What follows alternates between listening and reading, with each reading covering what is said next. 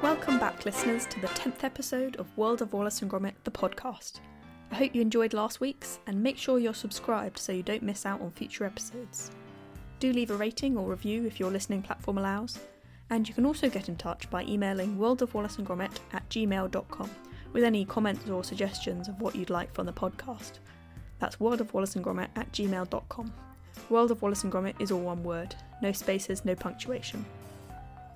From the weird to the wonderful, Wallace and Gromit have starred in their fair share of commercials. Coming up, we look at the wide range of things they're advertising and a bit of the background behind Aardman's advert-making side of business. Hold tight, lad, and think of Lancashire hot pot. Going right back to the early days of Aardman Animations, their unique style of work was being identified by advertising agencies as having real potential for creating memorable commercials. Originally, the founders of Aardman, Peter Lord and David Sproxton, had no long-term plan to make lots of commercials, but had heard they can make you a lot of money if you do them well. Their plan was to make a few, get some money to buy some new kit, and then get back to the short films, the children's programmes, the model animation they were doing before. Little did they know that making commercials would be a big part of their output, right up to today, and for a long time made up the financial backbone of the company. Sproxton later said that making commercials is probably the best funded animation academy you can get, as each advert provides a huge learning opportunity for those involved. From Lurpak, Scotch Tape, health campaigns, Tesco, DFS and so many more, it's hard to find a time when Aardman hasn't had an advert showing somewhere.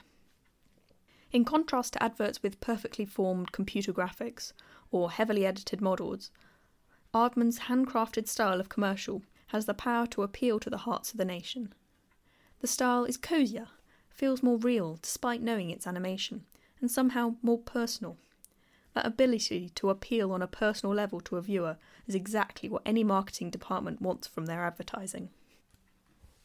From 1995 to 1998, Aardman's chief publicist at the time, Arthur Sheriff, said they had been offered every TV advert in the book, from mobile phones to DIY companies to the food and drink that features in the films that they make. However, Aardman also knew that Wallace and Gromit was something special that should be protected, that shouldn't be exploited for the sake of high-budget companies, risking rapid loss of credibility. So they turned the vast majority of them down, despite being keen as a company to expand their commercial business. When it came to choosing ones they would use Wallace and Gromit for, Aardman were extremely selective. In 1997, Wallace and Gromit helped sell Kellogg's Rice Krispies through the inclusion of little plastic figurines of characters like the duo, Wendeline, Sean, Preston, and Feathers, which you could collect in the boxes. But the first animated advert they were in was for Glico's Puchin Pudding in 1998. Wallace and Gromit were hugely popular with Japanese audiences, and when snack manufacturer Glico, who also made Pocky and Colon Cream, commissioned Aardman to make 3 commercials for them featuring Wallace and Gromit, Aardman accepted. The product being advertised was Glico's Puchin Pudding, a wobbly flower-shaped pudding which you turn out of the pot, somewhat like a creme caramel. The first of the 3 commercials was pretty much a dance routine, featuring Wallace, Gromit in some groovy sunglasses, and a flock of sheep in 62 West Wallaby Street, busting some moves to a Japanese pop song about how amazing Puchin puddings are. The second has a little bit of a story and shows us Sean sleeping peacefully in a meadow and racing back to the house upon hearing the sounds of Wallace opening a pudding. Using many modes of transport, Sean makes it back to eat the pudding before a surprise Wallace manages to. The third one is a little reference to A Grand Day Out, and we see Wallace and Gromit picnicking on the moon, and similarly to the last advert, open a pudding, which Sean hears from the Earth and dashes into a rocket ship, dodging meteors and eventually crashes into the moon in the attempt to intercept the pudding consumption. Up on the moon, Wallace and Gromit are distracted by the rocket crash, only to turn back round to their pudding and see Sean perfectly happy, eating away at their pudding, having parachuted in. These adverts were very cheerful and exhibited a unique Japanese-British fusion of styles, which I thought was quite interesting. Everybody push in!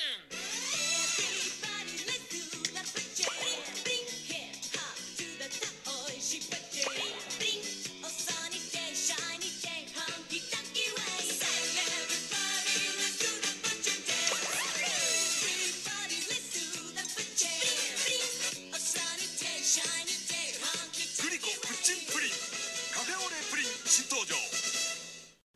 In 2001, the second largest insurance company in Japan, Sumitomo, commissioned a Wallace and Gromit short commercial featuring the pair driving along on their motorcycle with a stunt team of sheep. They accidentally run over a tortoise and all of them were thrown into the air, but miraculously managed to land again on the motorcycle in reverse order. Apparently, that communicated the kind of things that insurance policies can protect against. After Cracking Contraptions was well received on the internet and on TV in 2002, Aardman decided that they would let the duo appear in adverts a little closer to home. In 2003, Renault were launching their new Kangoo car and wanted a commercial that could convey the stylish yet appealing functionalities of the car. Similar to inventions featured in Cracking Contraptions, in the advert, Wallace has built the Kangoo-matic to test the car for headlights, windscreen wipers, comfiness, and so on.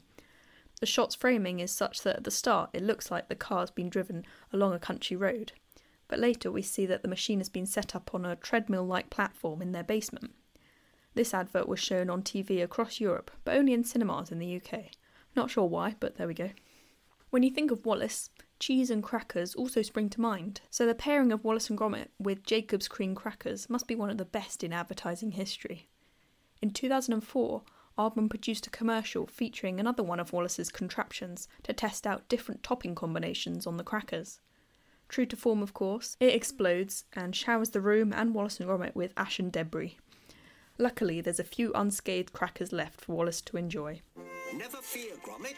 With the Cinematic Snack-O-Matic, these Jacob's Cream crackers won't go to waste. The great escape. Whee! Play it again, Salmon.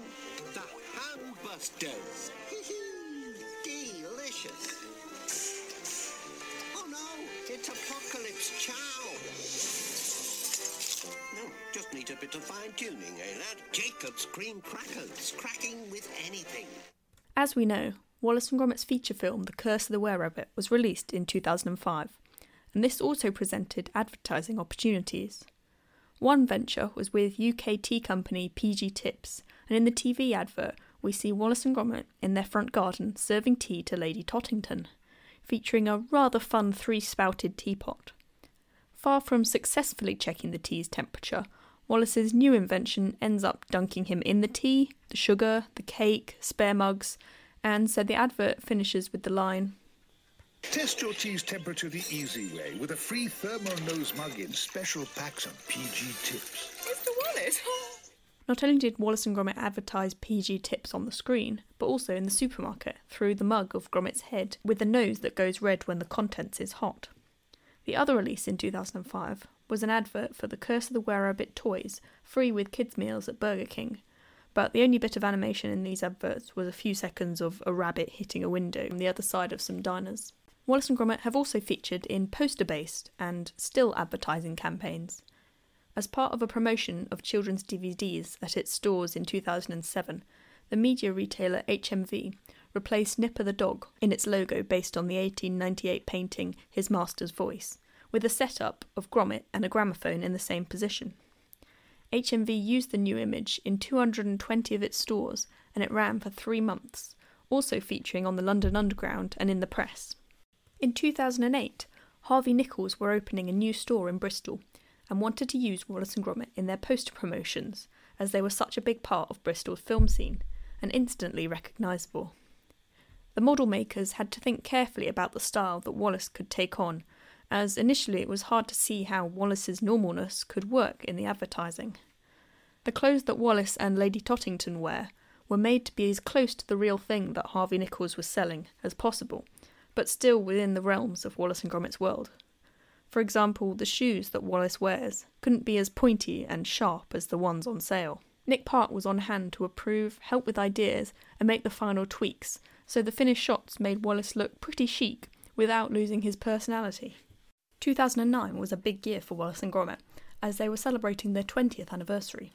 There were also 4 npower adverts produced, starring Wallace and Gromit, showing different energy-saving systems and appliances, including new energy-saving boilers to replace the pretty intense coal-powered one in the basement of 62 West Wallaby Street, insulation that doesn't involve 50 sheep in your loft, smart power electricity monitors, so you know how much energy you're using when you have 31 TVs on the go at the same time, Wallace, and promoting npower's support for the World Cup bid.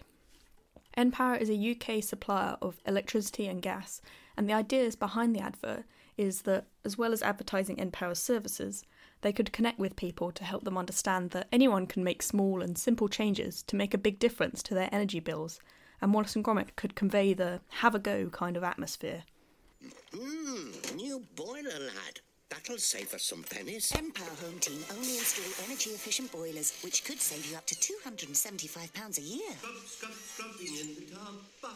Around Christmas in the same year, the retailer Marks & Spencer's produced their Christmas adverts around the theme Christmas wouldn't be Christmas without ...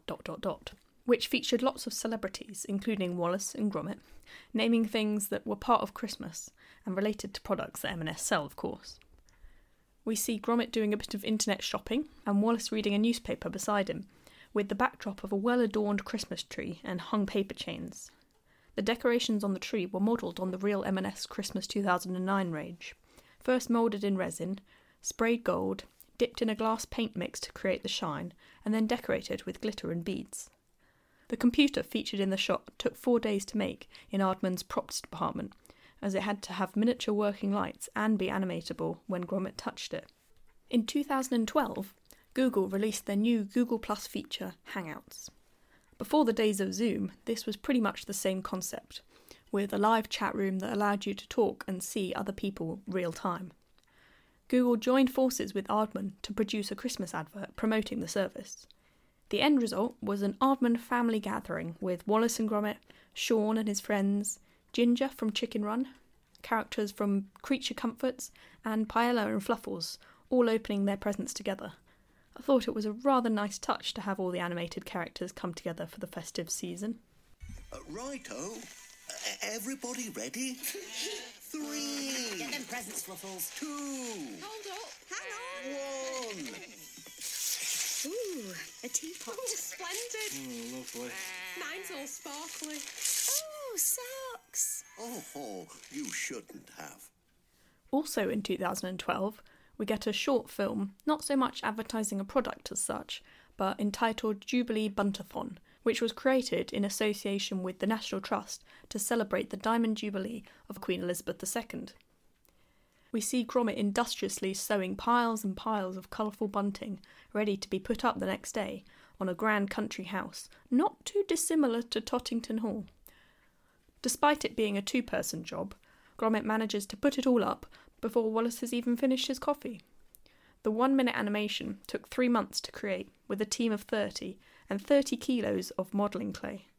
It also took 60 metres of bunting to decorate 62 West Wallaby Street and the National Trust Manor House, and 8 hours were spent brushing the grass on set with a fork to get it sitting just right. The year after, in 2013, Wallace and Gromit are part of another outdoorsy campaign, this time for Visit England. With the support from Scottish, Welsh and Irish tourist boards, they launched a £4 million Great Adventure programme to inspire the UK to holiday at home and boost the local tourism industries. Wallace and Gromit were chosen to figurehead the campaign, as they were deemed wonderful ambassadors for the country and had the potential to really capture the imagination of the public. In the advert, Wallace and Gromit fancy a holiday, and despite Gromit trying to tell Wallace about all the places they could go from a brochure, Wallace is intent on using his new Canon-based holiday hotshots to fire them on holiday somewhere. True to form, they end up crashing into the roof of their house, so Gromit takes the reins and they head out on the motorbike and sidecar, guided by the UK Holidays brochure. What I particularly like about this advert is all the postcard-style holiday snaps we see at the end of them visiting places all over the UK. From Stonehenge to Cheddar Gorge, the Belfast Titanic Museum and Scotland's Loch Ness, to name a few.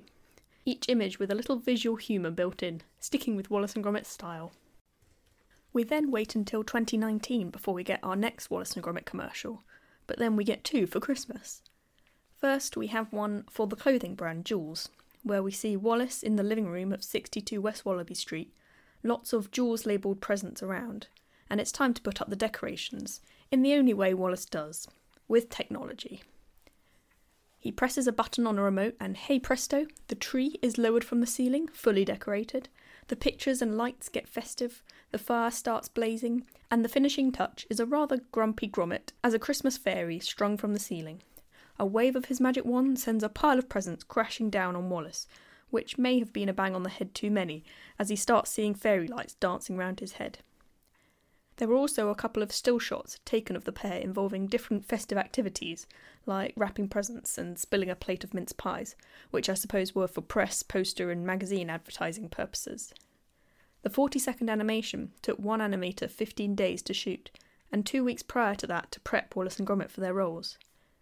All the Joules products in the adverts are scaled-down versions of real items available for purchase, and the skirt that Gromit wears is made from the actual material that the real Joules skirt is made from.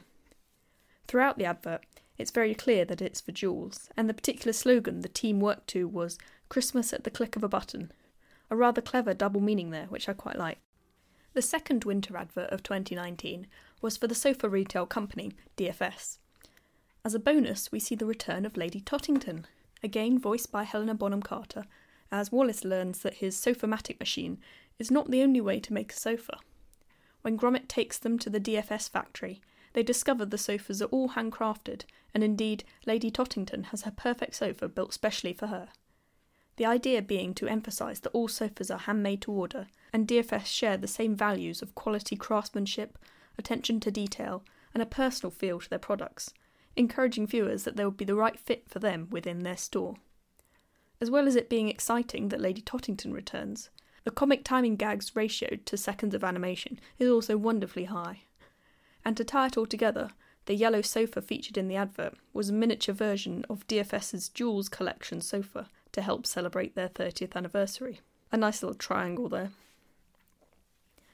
As far as I'm aware, these are all the main commercials and adverts that Wallace and Gromit have starred in, and where new content has been created for them specially. Unlike many characters, it's a relatively short list given their popularity and how long they've been around for. This just harks back to Aardman's selectiveness, and it definitely helps those companies that are chosen for collaboration, because the rarity of Wallace and Gromit featuring boosts the public's interest. The world of commercials is certainly a fascinating one, and is an opportunity to develop the interaction between the worlds of Wallace and Gromit and our own, which personally I always find really interesting. Understanding how Wallace and Gromit would react with something from our world, but translated into theirs, without losing the personality and homemade style we know and love, I imagine is certainly a challenge. But if anyone can do it, Aardman can. What do you think of that then, Gromit? Today's review is of the comic book Anarachnophobia by Tristan Davies and Nick Newman. Now, if you listened to episode 4, What a Lot of Sheep, you will have heard the review of the sister of this book, The Lost Slipper. Published in 1998, Anarachnophobia tells the story of Wallace and Gromit who enter an invention competition with Wallace's ping-pong-o-matic machine, only to discover that, when invited to the convention where the inventions will be judged, all is not quite right.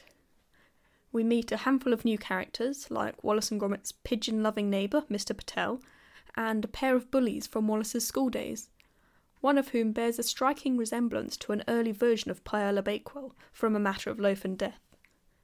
A story full of hypnotism, a hotel with one staff member, and performing spiders, not to mention invention pilfering. Will Wallace and Gromit be able to figure out the dastardly plan hatched to steal his invention, and put a stop to it before it's too late? I'd say this book was largely aimed at children, as it's fairly simple, but there are still a few references hidden in the panels, which older people will appreciate. Like The Lost Slipper, I think it's only available second-hand, either through online stores or charity shops, but I think there's a fair few copies around if you're interested in it. All's well that ends well, that's what I say. Wow, that was quite a long episode, but I really enjoyed finding out a bit more about the collaborations between Wallace and Gromit and all these different brands, and understanding how the fit between the parties was so important to Aardman. I hope you've enjoyed hearing about it as well. So, till next time. From me, from Gromit, from Arj. Au revoir, chaps.